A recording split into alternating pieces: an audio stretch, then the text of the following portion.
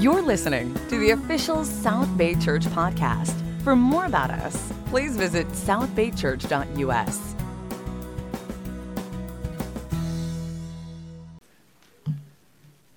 Well, good morning, everyone. Good to see smiling faces here this morning. It's also good to be wearing long sleeves for the first time in months. And I don't even need a towel to dry the perspiration. So if you're visiting with us today, welcome. We're glad you're here. I see quite a few new faces here today, which is always good. And welcome. So we're glad you're here. Make sure you stop by the foyer, by the way. We have a welcome table out there with a lot of good information. So if you haven't been out here today, I just want to call your attention. There's actually some welcome cards out there as well. We'd love you to fill out so we know more about you. But today we're wrapping up our sermon series that we've called A Beautiful Design. And it's actually a sermon series that we borrowed from a church in Texas. Now, are there any Texans here? Wow, more than I thought. No offense, no offense if you're a Texan. I remember the Alamo like everyone else. But have you ever heard that everything's bigger in Texas? And that also applies to church sermons. Church sermons are bigger in Texas. They're longer. Brian sent me the video clip of the preacher at this village church that created this series, and he was quite verbose. And he took about 12 sermons, what we're actually getting through in, 5 or 6 sermons. We had to adapt it for Southern California and our shorter attention span. But thanks to the village church for inspiring us. There's a lot of material, so we're going to jump in here. And we've been focused on God's design for men and for women, and what he intended for us to be, and ultimately how we've fallen short of his design and redeemed to a new life through Jesus, as Dustin talked about last week. And what we've seen so far is that God is very deliberate in his design of man and woman. We are made in his image, both male and female, as it says in Genesis chapter 1. They're equally important in his design. But God designed man to be a cultivator and to be a steward of God's creation, a protector and a giver, not a taker. The woman, on the other hand, was designed to be what the Bible calls a suitable helper, because it's not good for the men to be alone, right, men? I mean, it's not good. Trust me. But woman is made in the pattern of God, who is also a helper. He is man's helper as well. So a woman is a helper of a man. And when you have man and woman working together as God intended, it's a beautiful thing. They're perfectly complementary when we're fulfilling our design. However, as we know the story in Genesis, man chose to reject God's design, right? Adam was passive while his wife Eve blatantly disobeyed the one single rule that God put forward. And sin entered the world, and man was cursed as a result of that sin, and we're still cursed today. But God has provided redemption for us through his Son, as Dustin said. Redemption comes through Jesus. Jesus took the punishment for our sins, as Steve talked about in communion today. And so all the sins from Adam and Eve onward can be forgiven through Jesus, and we get the credit for his perfect life. Now, you may be the soft-hearted type that says, wow, that's awesome. That sounds so beautiful. I'm so inspired by what Jesus did for me. How can I be more like God designed me to be? Maybe you're soft-hearted, or maybe you're like most people who are more cynical, like me, and you say, I'm not sure. I mean, I understand there's an ideal for man and an ideal for woman, but we all fall short of the ideal. I know I fall short of the ideal. How could he even go about being the ideal man in a world that's so largely agnostic today, right? So secular. How could I even do that? And if you're saying that or you're thinking that, you're actually correct. You cannot become a godly man or woman on your own. Because living out God's beautiful design is something that we need to do together, right? We need each other. In Ecclesiastes chapter 4, Solomon writes about how two are better than one because they have a good return for their labor. If one of them falls down, one of them can help the other up. But pity the one who falls and has no one to help him up. So it's good to be together. God created us to rely on each other. And that's the subject of my sermon today, which I've entitled, Together for the Gospel. Now, we're going to really roll up our sleeves today, at least figuratively roll up our sleeves, and really get practical about how we can live out God's design together. And specifically, we're going to talk about how we can live out God's design in three specific places. Number one, how can we live out God's design right in our home, in our families? Number two, how can we live out the design in our church? And then finally, how can we live out God's design in the world around us? Those are the 3 points I'm going to cover today. Let's pray as we get started. Father, we just ask you to be with us today. We're going to look at a lot of scriptures about your design, and I just pray, God, that we come away with not only a good understanding of what you've designed us to be, but making decisions, God, for how we want to live out your plan and your design in our own lives, God. I just pray you'll be with us. Open our hearts today to what you have to show us in the scriptures. It's in Jesus' name we pray. Amen. So, let's start right at home with our families. Okay, right when we get home, we take off our church face. We are who we really are in the home. That's where God's beautiful design needs to begin, right? So I'm going to share a little 3-minute video clip here of a family that you may be able to relate to. So Cheryl, we're going to cue this thing up here. Here we go.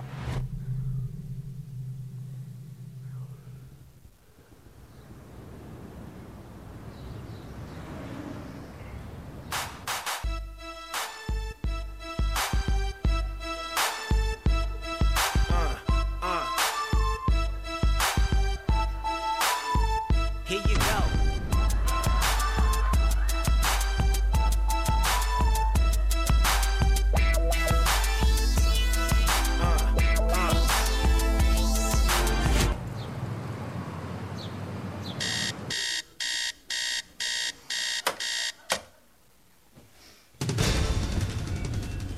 Kids, wake up, it's Sunday. We gotta get ready for church. Brian, wake up, honey. Brian, get up. What? Okay, I'm gonna hop in the shower real quick. You get the kids ready, and then we'll get going, No. okay? Hey, What? you just lay out their clothes because it takes me 5 minutes. Honey, That's perfect. seriously.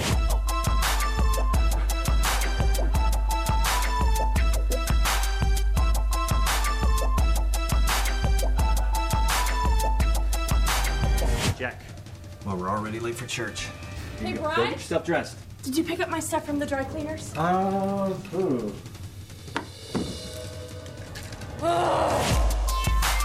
it, break it. Make it, break it. Make it, break it. Okay, Jack. I'm gonna make you waffles. Can I have a sandwich? Yes, but you gotta make it by yourself. Jack. Okay. This is all I could find, and the zipper's broken. All right. I'll go grab a safety pin. I got the high score! Make it, break it. Make it, break it. Hannah, what are you doing? Daddy, I'm painting your fingernails. Well, that's great, sweetie, but go get dressed.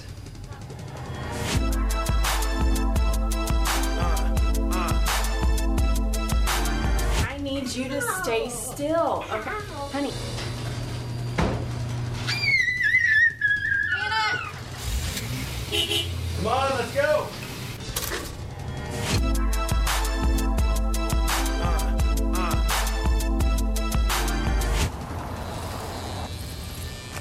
Okay, everybody needs to eat. Here you go. I need one. Here you go. Okay, here you go. I forgot my shoes. Honey, we gotta go back. Here you go.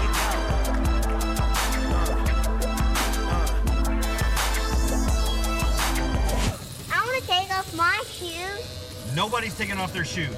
And I want everybody to understand that we're... What?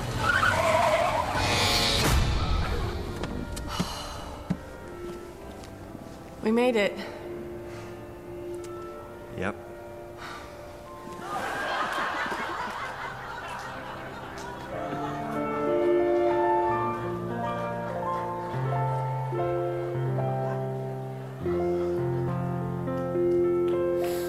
Yes. It's a beautiful story, isn't it? That was based on the Steberg family on Sunday morning. Any of you relate? Any families relate to that? All right, see. So if you're a family, raise your hand. That looks like, oh my gosh, it's like most of the room. So high five the person next to you that you made it here this morning. Amen. Great work, you made it. But let's keep it real, right? I mean, we all know that our home life can be messy at times, right? Right? You're a sinner, I'm a sinner. That joyful aura that we send off at church isn't always reflective of what's really going on, right, behind the scenes. It's very true. So let's look at a Bible verse about godly families. So it says in Colossians chapter 3, Paul talks about the rules for a Christian household. And starting in verse 18, Paul says, "Wives, submit yourselves to your husbands, as is fitting in the Lord. Husbands, love your wives, and do not be harsh with them. Children, obey your parents in everything, for this pleases the Lord. And then fathers, do not embitter your children, or they will become discouraged." So just think for a minute if your family actually looked like that, like it just said in the Bible there in Colossians. The husband would be emotionally engaged with his wife and with his kids, and building them up, not tearing them down. The wife is encouraging to her husband and is helping him to be a leader in his house. The children respect their parents and they understand where the boundaries are and they don't cross them without consequences. A family that's living God's design together is a beautiful thing. God created man and woman to be equal, but to have complementary roles. And when you see his design being lived out in a family, no one's perfect, but when you see people trying to live it out, it is something to behold. It really is. And for those cynical folks, you might be saying, well, gee, Wally, I don't know if I could do that because I'm not Leave It to Beaver, right? It kind of seems like old-fashioned to live this way. But you can have a godly family right here in Southern California in 2015. It doesn't have to be Leave It to Beaver, right? You can do it, but the world has largely written off the idea of a godly family. They have. So, in Genesis 2:15, I'm going to start this morning by talking to the men. And I've got quite a bit to say to the men this morning, because who did God create first? Man. So let's start with man. There's a lot to do. There's a lot to think about when you're a man. So it says in Genesis 2:15, the Lord took the man and put him in the Garden of Eden to do what? To work it and to take care of it. So God designed man to be a cultivator, and he designed him to take care of his creation, and that includes our families. And believe me, it's an ugly thing, isn't it, when a man is not living out God's design in that area as a cultivator and as a caretaker of God's creation. I've seen it many times. In my professional life, I've seen it. I've seen men that sacrifice their marriages and sacrifice their families on the altar of their career. I've seen it. And they justify their absence from their family by saying, well, I'm providing for them. They have everything they need.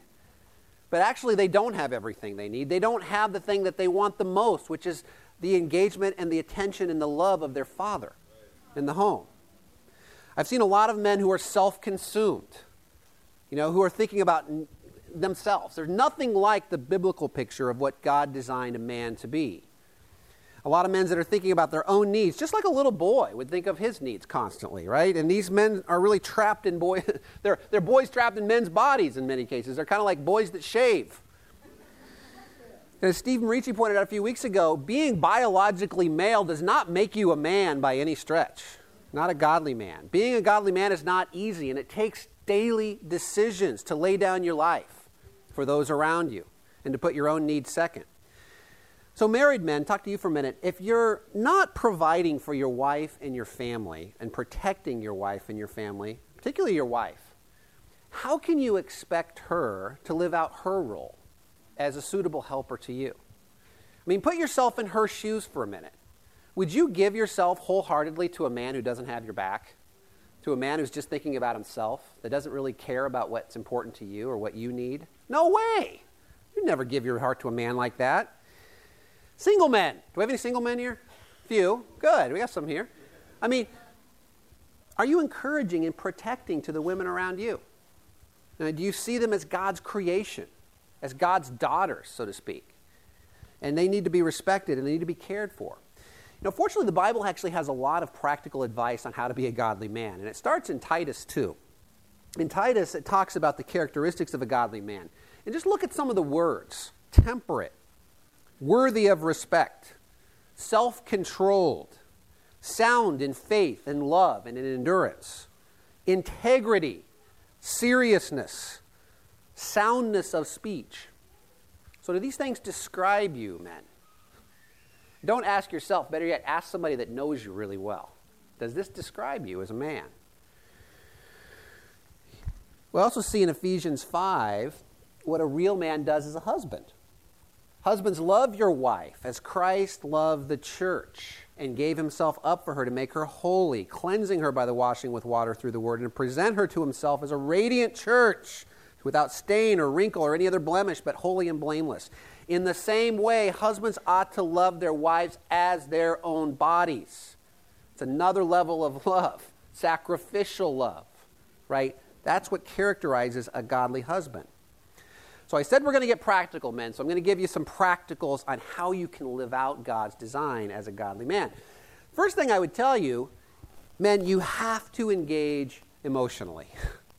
You have to engage emotionally. Yes, it's going to feel foreign because the world trains men to not feel anything. It trains men to not be in touch with their emotions. I still struggle with being in touch with my emotions. I work on it. It was funny when we first got married, me and I, a while ago, I could not articulate to Mia how I was feeling. I literally did not know how to do it. I did not know how to put into words how I was feeling. And I'd get all these emotions and feelings when newly married person. And finally Mia she's an astute lady. She began to give me multiple choice. She said, okay, Mark, do you feel A, angry, B, frustrated, C, sad, or D, all of the above? I'm like, kind of D. So, men, we got to allow ourselves to feel. We got to take the time every day to ask how we're feeling, but most importantly, ask your wife, how are you feeling today? Kids, how are you feeling today? Tell me about your day, and then really listen to them. We need to engage emotionally if we want to be a real man of God. And I know it's hard, but we have to. We have to lead spiritually. Okay, married men. You should lead your family, in my opinion, you should lead your family in a family devotional at least once per week. At least once per week. Now, it was funny because yesterday I was meeting with Mark Sujimoto and Sheila, and when Mark came out to church for the first time, they said, hey, we're going to have a Devo. And Mark's like, cool. Whip it good, right? He thought it was literally a band. But devotional, what is... Those of you that are the 80s people got that, right? If you grew up in the 80s, you understand. Whip it good. Devo. Just making sure you're paying attention. So, men, what is a Devo? Don't overthink this, right? Yes, it may feel weird. It may feel hypocritical, especially if you haven't been leading spiritually in your family to this point. I grant you that. But this is what a Devo is in its most simple form. Open your Bible, read a scripture, talk about it as a family, and pray together. Okay, repeat. Open your Bible, read a scripture, talk about it, and then pray, right? That's a family Devo. It does not have to be long. It doesn't have to be a sermon, man. It's just opening the Bible in your home. And, it's hard for men. I get it.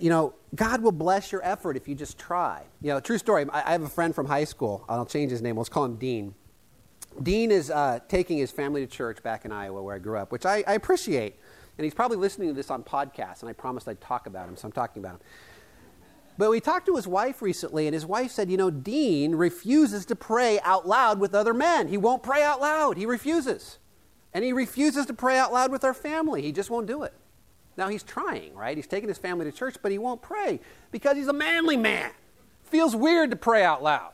Yes, at first it does. But you have to push through your insecurity and your pride, men. And God will bless it. Trust me, He will. And you can get more creative with more experience on Devos, by the way. I mean, we set aside every Monday night as our family devotional night. And that's the time we do it. And lately our boys have been into acting. They love to act out scenes in the Bible, especially violent scenes in the Bible. An 11-year-old and 6-year-old boy. So imagine two boys acting out Abraham sacrificing Isaac, or marching around Jericho and raiding the city and destroying and pillaging the city. We did that one on the beach. That was fun. Imagine the angels destroying Sodom and Gomorrah. Whatever. They love it. Just be creative. Have fun with it. So that's it. Married men, leave Devos. Single men, leading. Are you leading spiritually? Because you need to lead spiritually too with the women that God's put in your life. Are you encouraging and protecting the single women here in our church? Because we have an amazing group of single women here in our church. We do. They are laying down their lives for God. And they deserve to be treated like the daughters of God that they really are. Write a simple note to a sister with a scripture and encourage her. Team up with another brother and take a sister out on an encouragement date. They're there. Make it simple. Go to the beach and pray. Anything. It's not hard. Just get off your rears, be a real man, and start encouraging.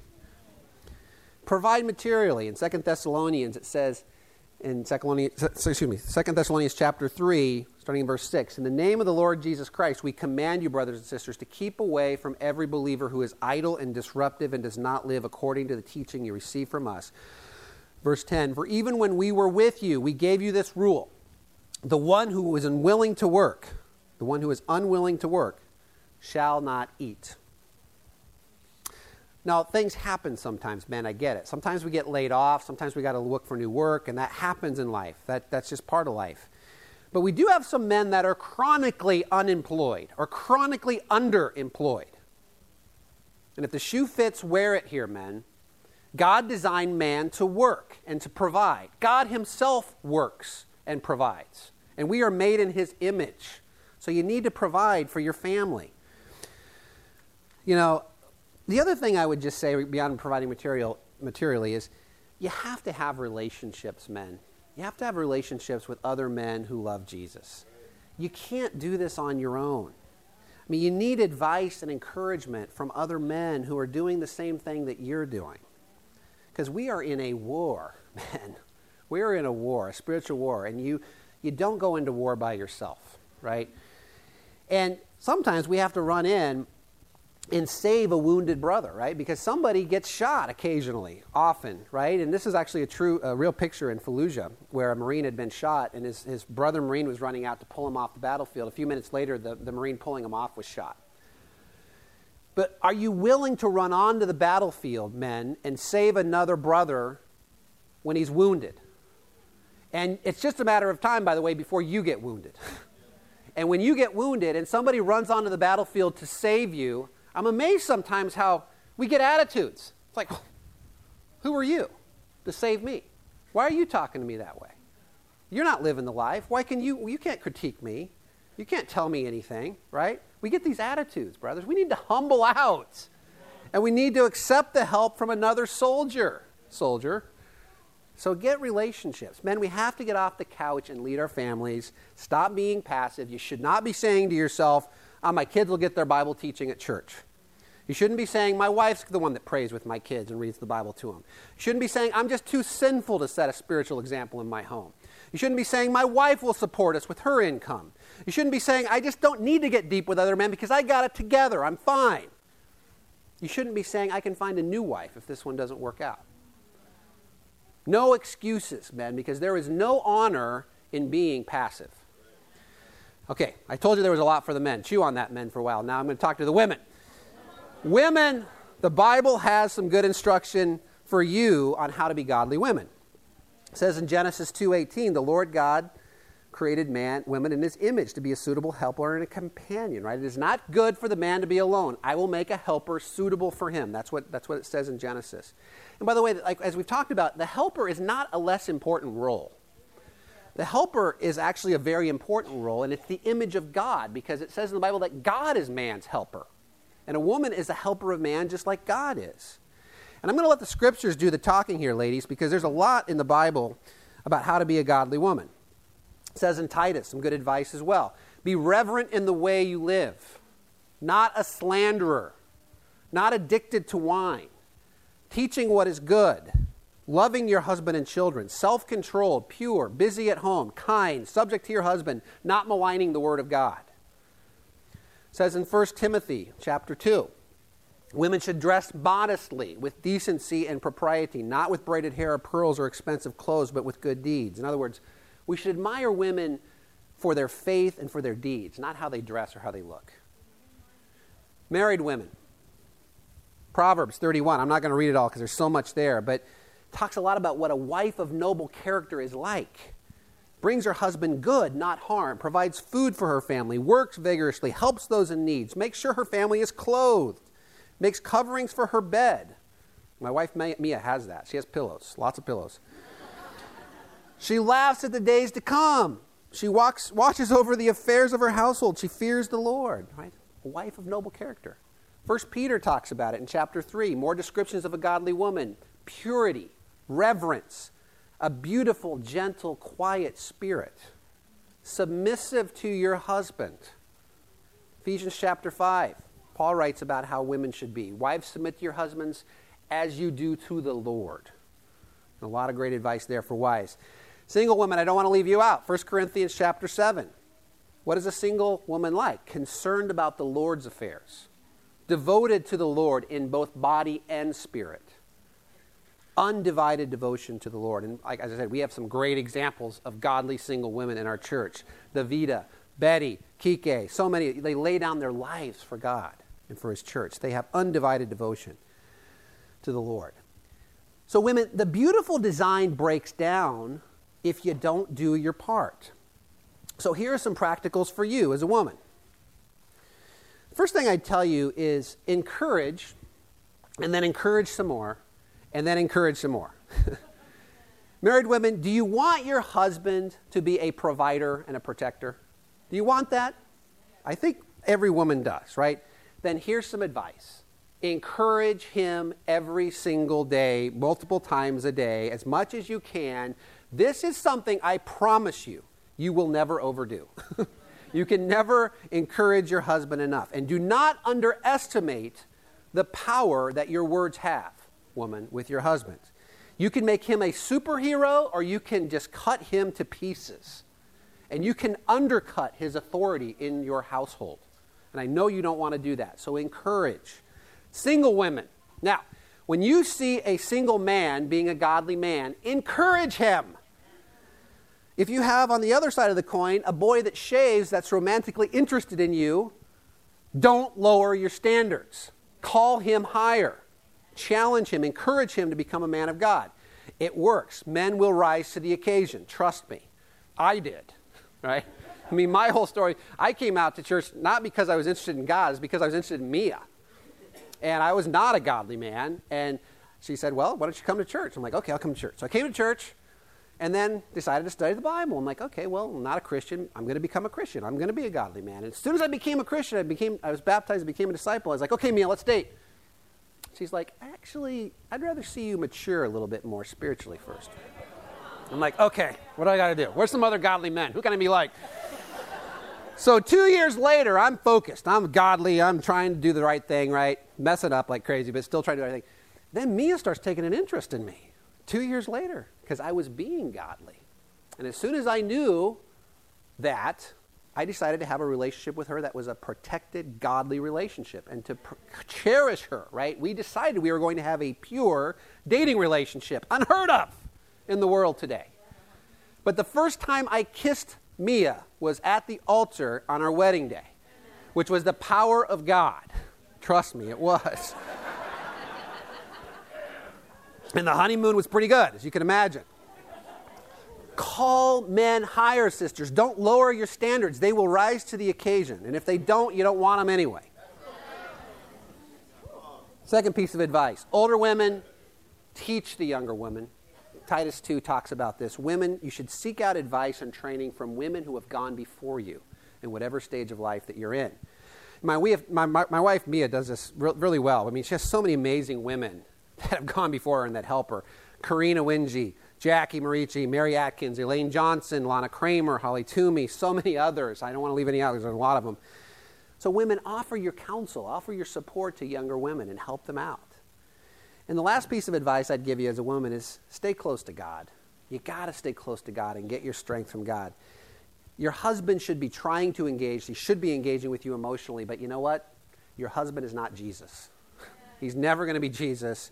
You need to make sure you have a strong relationship with God and with other godly women that can help you emotionally, because we all need that help. So the beautiful design needs to be lived out together first in our families. But there's another crucial ingredient that a family needs to realize its God-given potential, which leads me to my second point, which, by the way, is shorter than the first point. You need to live out beautiful design together within a larger family of Christians that's called the church. That larger family of Christians is called the church. So let's look at a scripture in Ephesians chapter 3, starting in verse 10. It says, his intent was that now, through the church, the manifold wisdom of God should be made known to the rulers and authorities in the heavenly realms, according to his eternal purpose that he accomplished in Christ Jesus our Lord. So the church is where God will really demonstrate his manifold wisdom. And what makes the church, so awe-inspiring to the heavenly realms? I don't know what a ruler and authority in the heavenly realms even is. I know there's God, I know there's Jesus. What else is up there? I don't know. Someday we'll find out. But they're in awe of the church. What makes the church so crucial to God's plan? And no matter what your background is, you may have your own concept of church based on your own experience. Growing up, I did not see the church as something awe-inspiring, something that was even really relevant to my life. Church for me brought up images of these 10 or 12 little old ladies in this white building. By the way, I found this picture. This is the church in the little town I grew up in Yale, Iowa, population 250. It's still there. Amazing to find a picture you find anything on the internet these days. But this is what I think of when I first come to church, and when I thought about church. This is what came to my mind. These little old ladies standing out on that front door and saying, see you next Sunday. See you next Sunday. Peace be with you.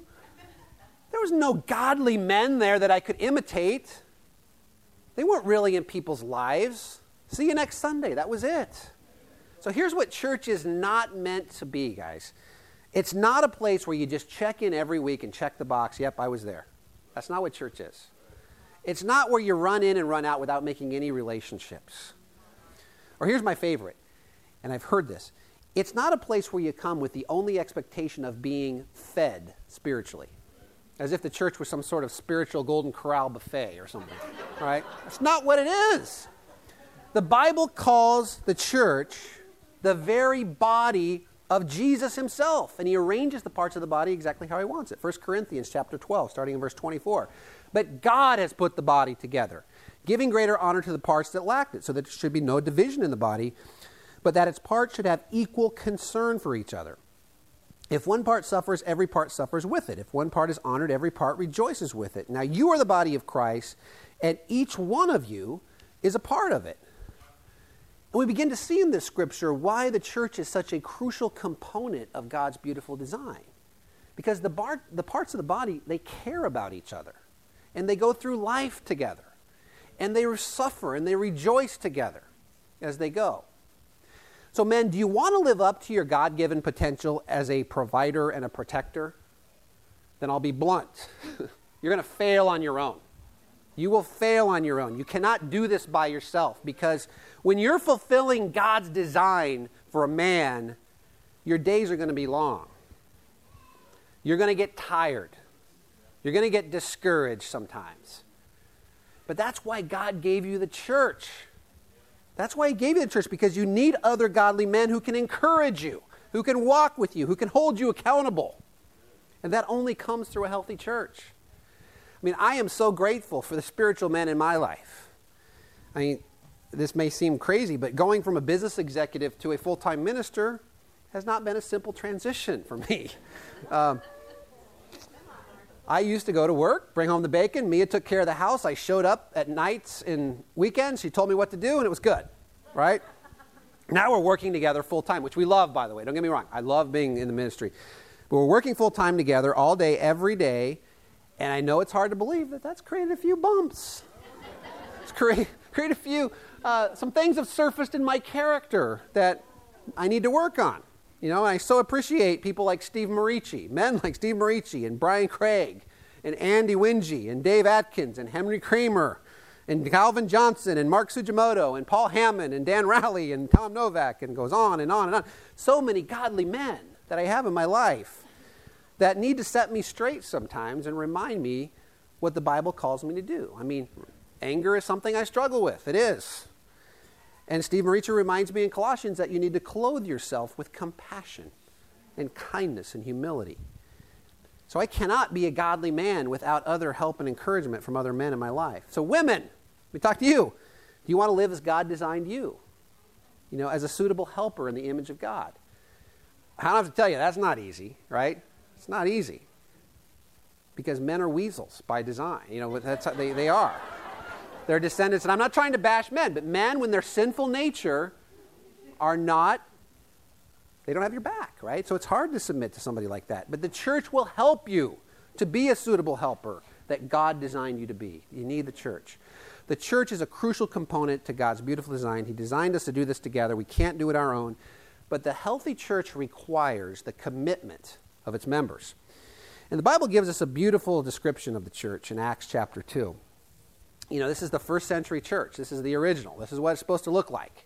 In Acts chapter 2 and verse 42, they devoted themselves to the apostles' teaching, to the fellowship, to the breaking of bread, and to prayer.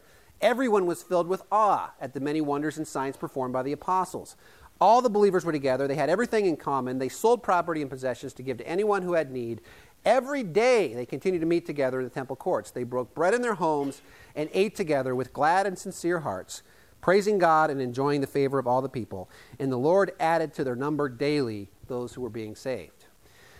Now, does this church sound like one where people just showed up on Sunday and checked the box? No. I mean, does it sound like you go if your schedule allows it, when you can, but hey, if you've got a conflict, you're dismissed, it's fine. That's not what it was like, right? We see people meeting together daily, eating together, praying together, you know, going through life together, worshiping together, meeting each other's material needs. And they were happy. They had glad and sincere hearts, it says. And it says they were devoted to this way of life. Because it takes a conscious effort and a commitment to live in a church, in a healthy church. And the church of Jesus is a way of life. It's not something you just do on Sunday or once a week for a couple of hours. So some practicals for you when it comes to the church. First thing I'd tell you is be present. Be here. Participate. Hebrews, it says 12 here. It's actually Hebrews 10, verse 25. It says, let us not give up meeting together as some are in the habit of doing, but let us encourage one another, right? Church activities should take first priority. Even, and this is blasphemy, does anybody have stones? Don't stone me, okay? Should take priority over kids' sports. Really? Over kids' sports? Yes. Not that occasionally you'll have a game on Sunday, I get it. But if you miss church consistently because of kids' sports, there's something wrong. What message are you sending to your kids when sports are more important than God's church? Second piece of advice, be an active part of a small group. We break down our church into smaller groups. We call them family groups of usually 3 to 5 families, and we call them family groups because it helps us live it out. It helps us be in each other's lives and support one another. And if you're not in a family group, please talk to me, talk to Steve, talk to Brian. We'll help get you hooked up in a family group. You know, the third piece of advice is have a mentoring relationship. We call it a discipling relationship in our church. But have someone else in your life that's trying to live this out, that's trying to live as a godly man or woman, and have a set time on the calendar where you get together and encourage each other. And the last thing is be a giver, not a taker. You know, ask not what your church can do for you, but what you can do for your church, because you will get so much more out of it, guys, if you give. The church is not a golden corral. And we see in Acts 2 that the real church of Jesus in the Bible was attractive to people. Right? It says that the church enjoyed the favor of all the people. People wanted to be part of it. The Bible says that the Lord was adding to their number daily because the church inspired people, which leads me to my third and final point. A church that's committed to God's beautiful design will be a proclamation of good news to the world around you. I'll say that again. A church that's committed to God's beautiful design will be a proclamation of good news to the world. The Bible calls this proclamation of good news the gospel. The church should proclaim the gospel to the world around us. You see, if we're committed to living out God's design in our families, to being men and women of God, to making a church that really reinforces this and supports that, the church does become irresistible to the world around us. The church really does become good news to people when they find it, because they finally see Jesus through the church. That's how God designed it. It's his body. And people want to be part of it. You know, my story, when I started coming out to church, 16 years ago, I was a single man, as I said earlier. I had just moved to California. I was lonely. I was looking for somewhere to make friends besides bars and besides parties and besides work, somewhere else where I could meet good people. And I came to church, and a singles family group took me under their wing. And I got to tell you, I had never seen anything like it, ever.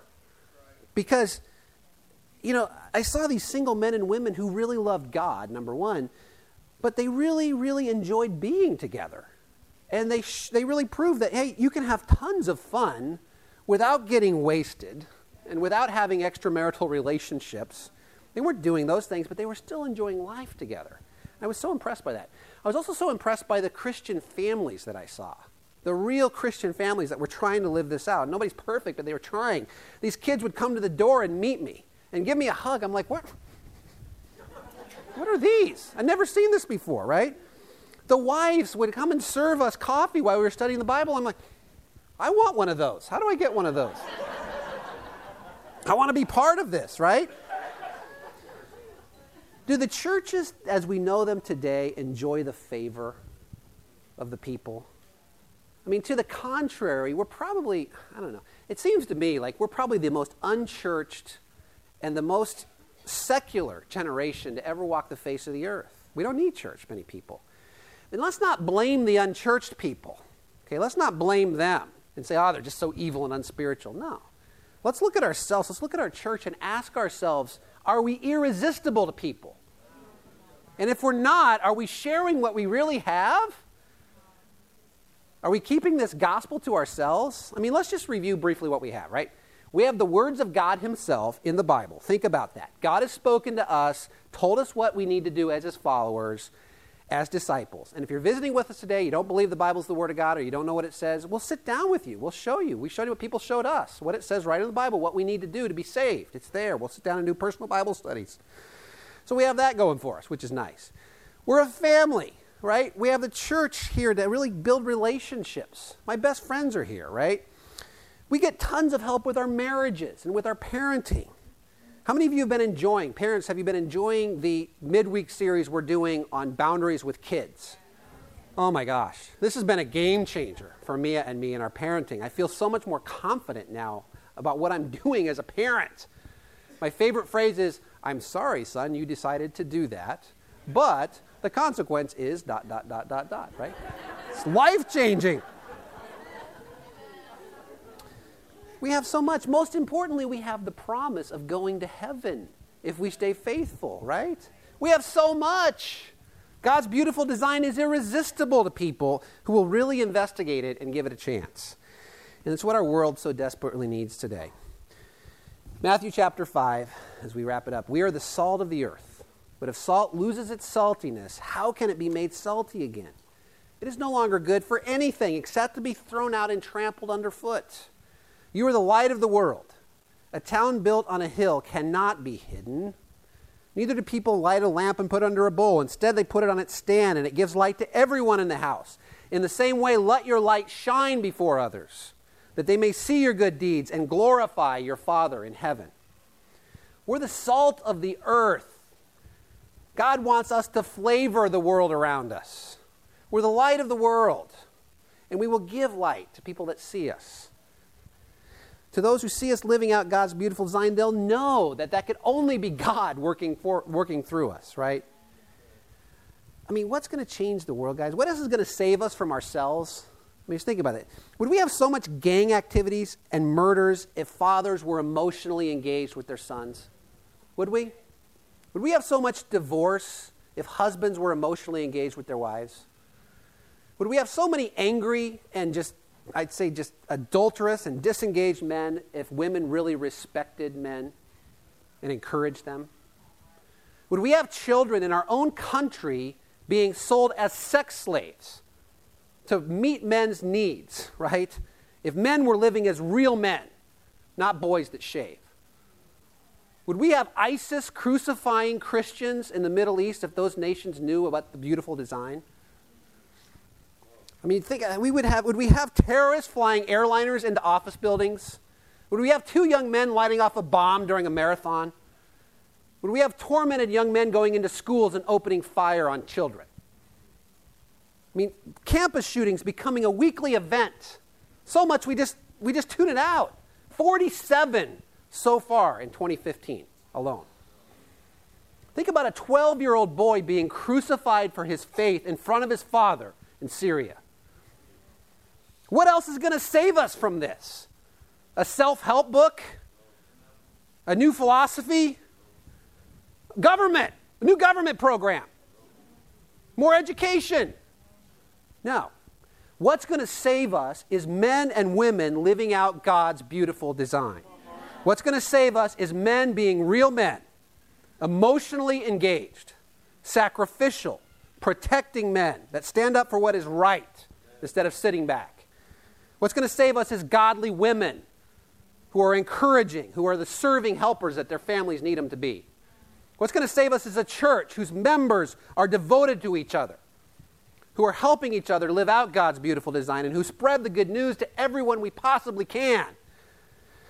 Matthew 7, verse 24. Therefore, everyone who hears these words of mine and puts them into practice is like a wise man who built his house on the rock. The rain came down, the streams rose, and the winds blew and beat against that house. Yet it did not fall, because it had its foundation on the rock. So let's just not hear these words.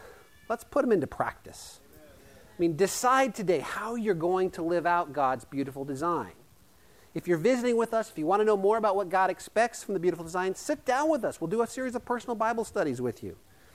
But decide on one step you're going to take to be more like God intended you to be. Because you know what? Changing the world starts with changing yourself. It starts with you. Let's pray.